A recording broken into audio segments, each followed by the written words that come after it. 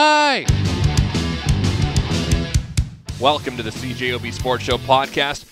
On this episode, we talk to Leah Hextall about what the NHL is doing about its plans for 2021, but mainly about women. Kim Ng breaking the glass ceiling in Major League Baseball, and when will we see a woman named general manager in the National Hockey League? A great discussion on the podcast. We are joined on the line by Leah Hextall, our friend, to talk lots of things. Leah, how you doing tonight? I'm all right, Christian. How are you surviving? I have to say I feel for you because, yes, you are correct. There is not a lot going on in the sports world right now, locally or even nationally, due to our lovely global pandemic.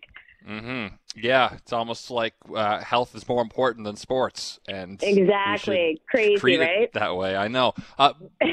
Let's just talk hockey first before we get into the incredible history made today by the Marlins and Kim Ng. But what are your thoughts on the idea of a Canadian division that's looking more and more likely for next season?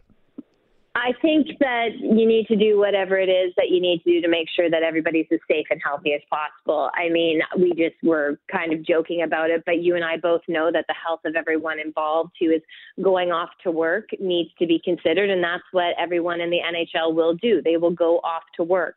And due to the money that the players make and the coaches make, we tend to forget that these people are working and we don't feel as sorry for them. But the fact is we need to make sure that they are safe. And if that means that we have to have a Canadian division in order to adjust to what's going on in the United States and their situation and to make sure that everybody remains safe, then that is exactly what the NHL should do. And I am all for it. And I will say, perhaps we could possibly see some new rivalries if this be the case. What are you thinking, like Winnipeg versus Montreal? Well, you never know, right? I mean, these teams that are not, with Winnipeg being in the Western Conference and you look at the Eastern teams, they don't play each other that much. So if you're playing in a division and say you're rotating through for the first month of the season or 2 months of the season, however long it takes, and you're playing the same opponents, I mean, we only have just over a handful of teams here in Canada. I mean, that could lead to some, tete-a-tete. I mean, that's what makes playoff hockey so great is that these teams see each other again and again and again throughout a series. So if you're seeing each other more consistently, we could definitely see some tempers rise, and I'm all for that. And I think that could be good for the game.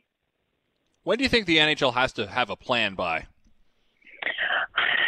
Christian, that's a great question, but I always go back to the fact that the virus is in control. And so I don't think there is a date on this. I can tell you what I've been hearing is the fact that, they really don't want to play without fans. They understand that that's going to be the likelihood, but what the owners would like to do is wait as long as they possibly can until they can't pretty much wait anymore, in hopes that even if they don't start with fans, that the majority of the season would be played with some sort of fan base in it. And it's, quite frankly, it's not just the owners. If you talk to any of the players right now in their off season, they don't want to play to empty rinks again. And they also don't want to be in a bubble format for long periods of time. So I don't know when they have to have a plan, but there's definitely a lot still to decide, I believe, Christian, when it comes to the return to play for the NHL in this matter. Absolutely. So today, Kim Ng has been hired as the first woman to be a general manager of one of the big four North American sports leagues. Joanne Polak was GM of the Ottawa Rough Riders and deserves absolute shout out as well from 89 to 92. But this is a huge, huge moment for women in sports, isn't it? It's a massive moment, and we can throw out all the cliches about breaking the glass ceiling, but it's a huge moment. And it's also a huge moment for people of color because Kim Ng is of Asian descent. So, I mean, you can't just breeze by this in any way. And what I love most about this, Christian, is the fact that Kim Ng, every single comment you saw today from the baseball world was nothing but respect. This woman has earned it. Female, male, it doesn't matter. She deserves to be the GM of the Marlins, and it just so happens she's female. I mean, over 30 years in the sport, 21 years in front offices, and 3 World Series wins to her credit. I mean, that's a resume that backs being the general manager of the Marlins, and it's really exciting because, once again, we've talked about this before. I mean, it's representation, and it's a big piece of the puzzle in sports to start getting women into places where they make the actual decisions. Well, I remember when Florence Schelling was hired on to be GM of SC Bern in the Swiss National League, was the first woman, I think, to be GM of any pro men's team in the world. You're absolutely right, Christian, and I actually had the pleasure of hosting a panel for the coaches site, which had Florence on it, and it was an all-female panel. And Florence talked to me the fact that, she became the GM of SC Bern, the first woman to do so for pro men's hockey in the world. And when she got the phone call, she thought it was a joke. And while we both got a little bit of a giggle out of that, at the same time, it's sad. It's sad that when she got the phone call, she thought it was a joke, because as if this could be happening, that they would be looking at her to be a general manager.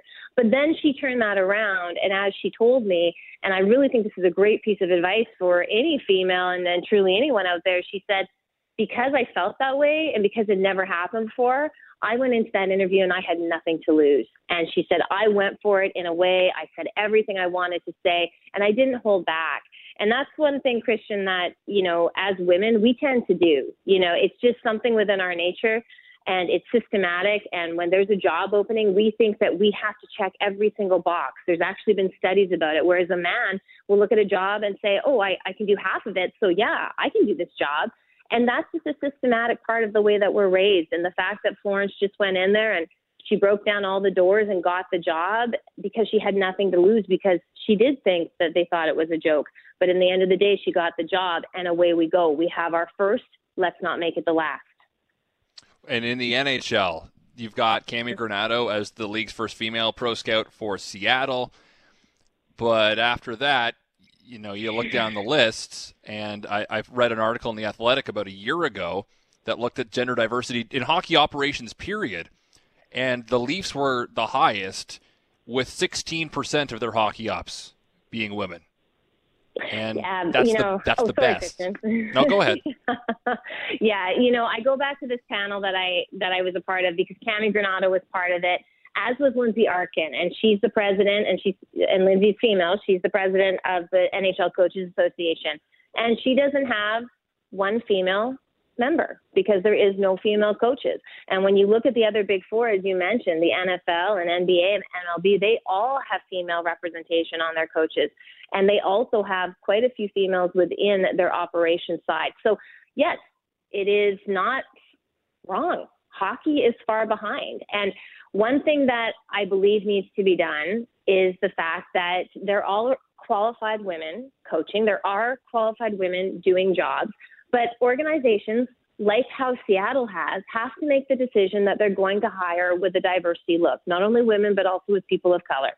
And then you go out and find these people. And you know what? I'm not sitting here saying give a woman a job if she's not qualified for it, but there are women qualified. But you do have to go look for them. And then when you look for them, even bringing them in for an interview, Christian, can be game-changing. Because it's not only game-changing for them to be part of the conversation in these positions, but also game-changing for hockey operations to see the different voice. I mean, you cannot win. You cannot create the best team if you're ignoring 51% of the population. So it's time to go out and look, because there's women out there. Listen, when I called play-by-play, I wasn't the best play-by-play person at all, but I was the first. And it took Sportsnet opening that door, because if they don't open that door, I'm never going to get any better.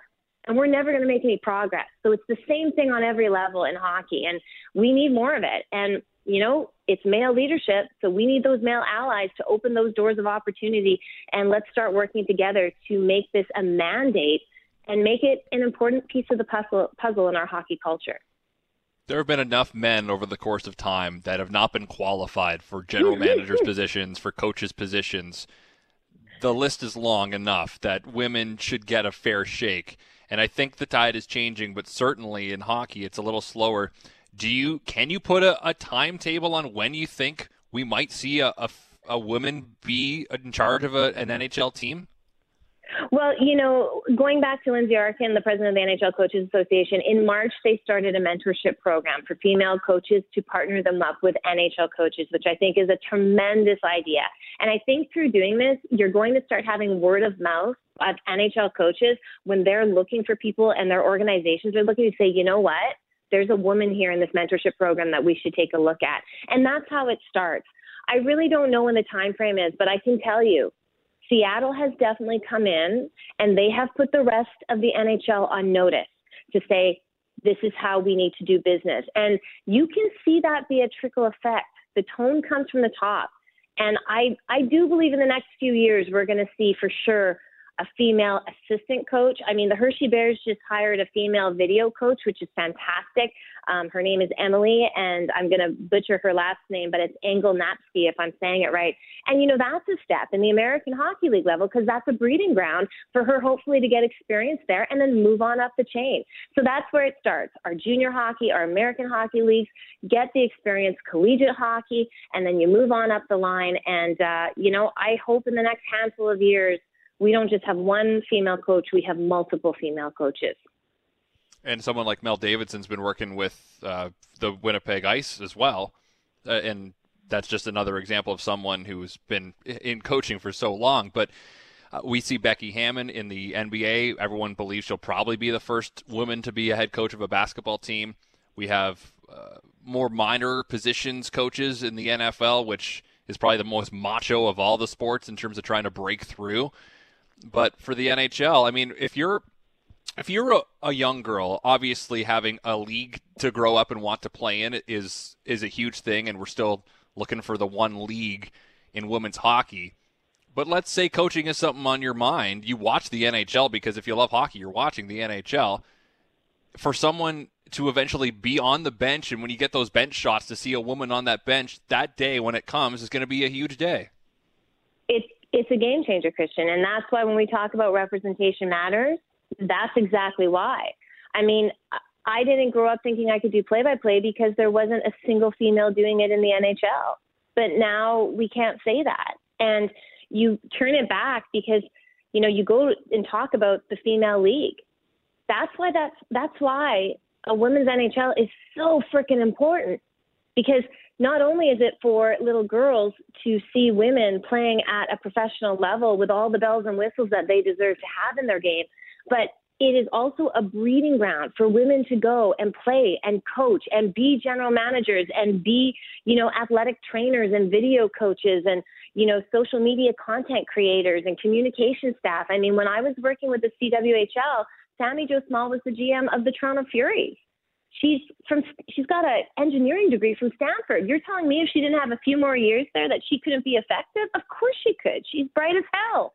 So, I mean, like, we need those ability and that opportunity. So that's why when people say, well, these things don't matter, they do, because that's where it starts and that's where the push starts. And if you don't start somewhere, you're never going to get anywhere. I think the thing I love the most of what you've said tonight is opening it up to 51% of the population, because for those that say, oh, but you never played the sport, a lot of these people have not necessarily played the sport at the NHL level. A lot of the analytics side of things, people may have played hockey when they were younger, but there's no necessarily correlation between I played in the NHL and I'm a good general manager. So when you're opening it up to the whole population, you're going to find people that are really good at the job. Absolutely. I mean, let's look at Wayne Gretzky. The great one was the greatest player to put on skates, but we all know that the coaching thing didn't work out for him. Because just because you can play the game doesn't mean that that makes you a good coach. When we look at Ralph Kruger, everything that's sung, his praise with the Sabres and from all of his players is that he's such a great orator, the way he communicates with people. And he was overworking in soccer in England.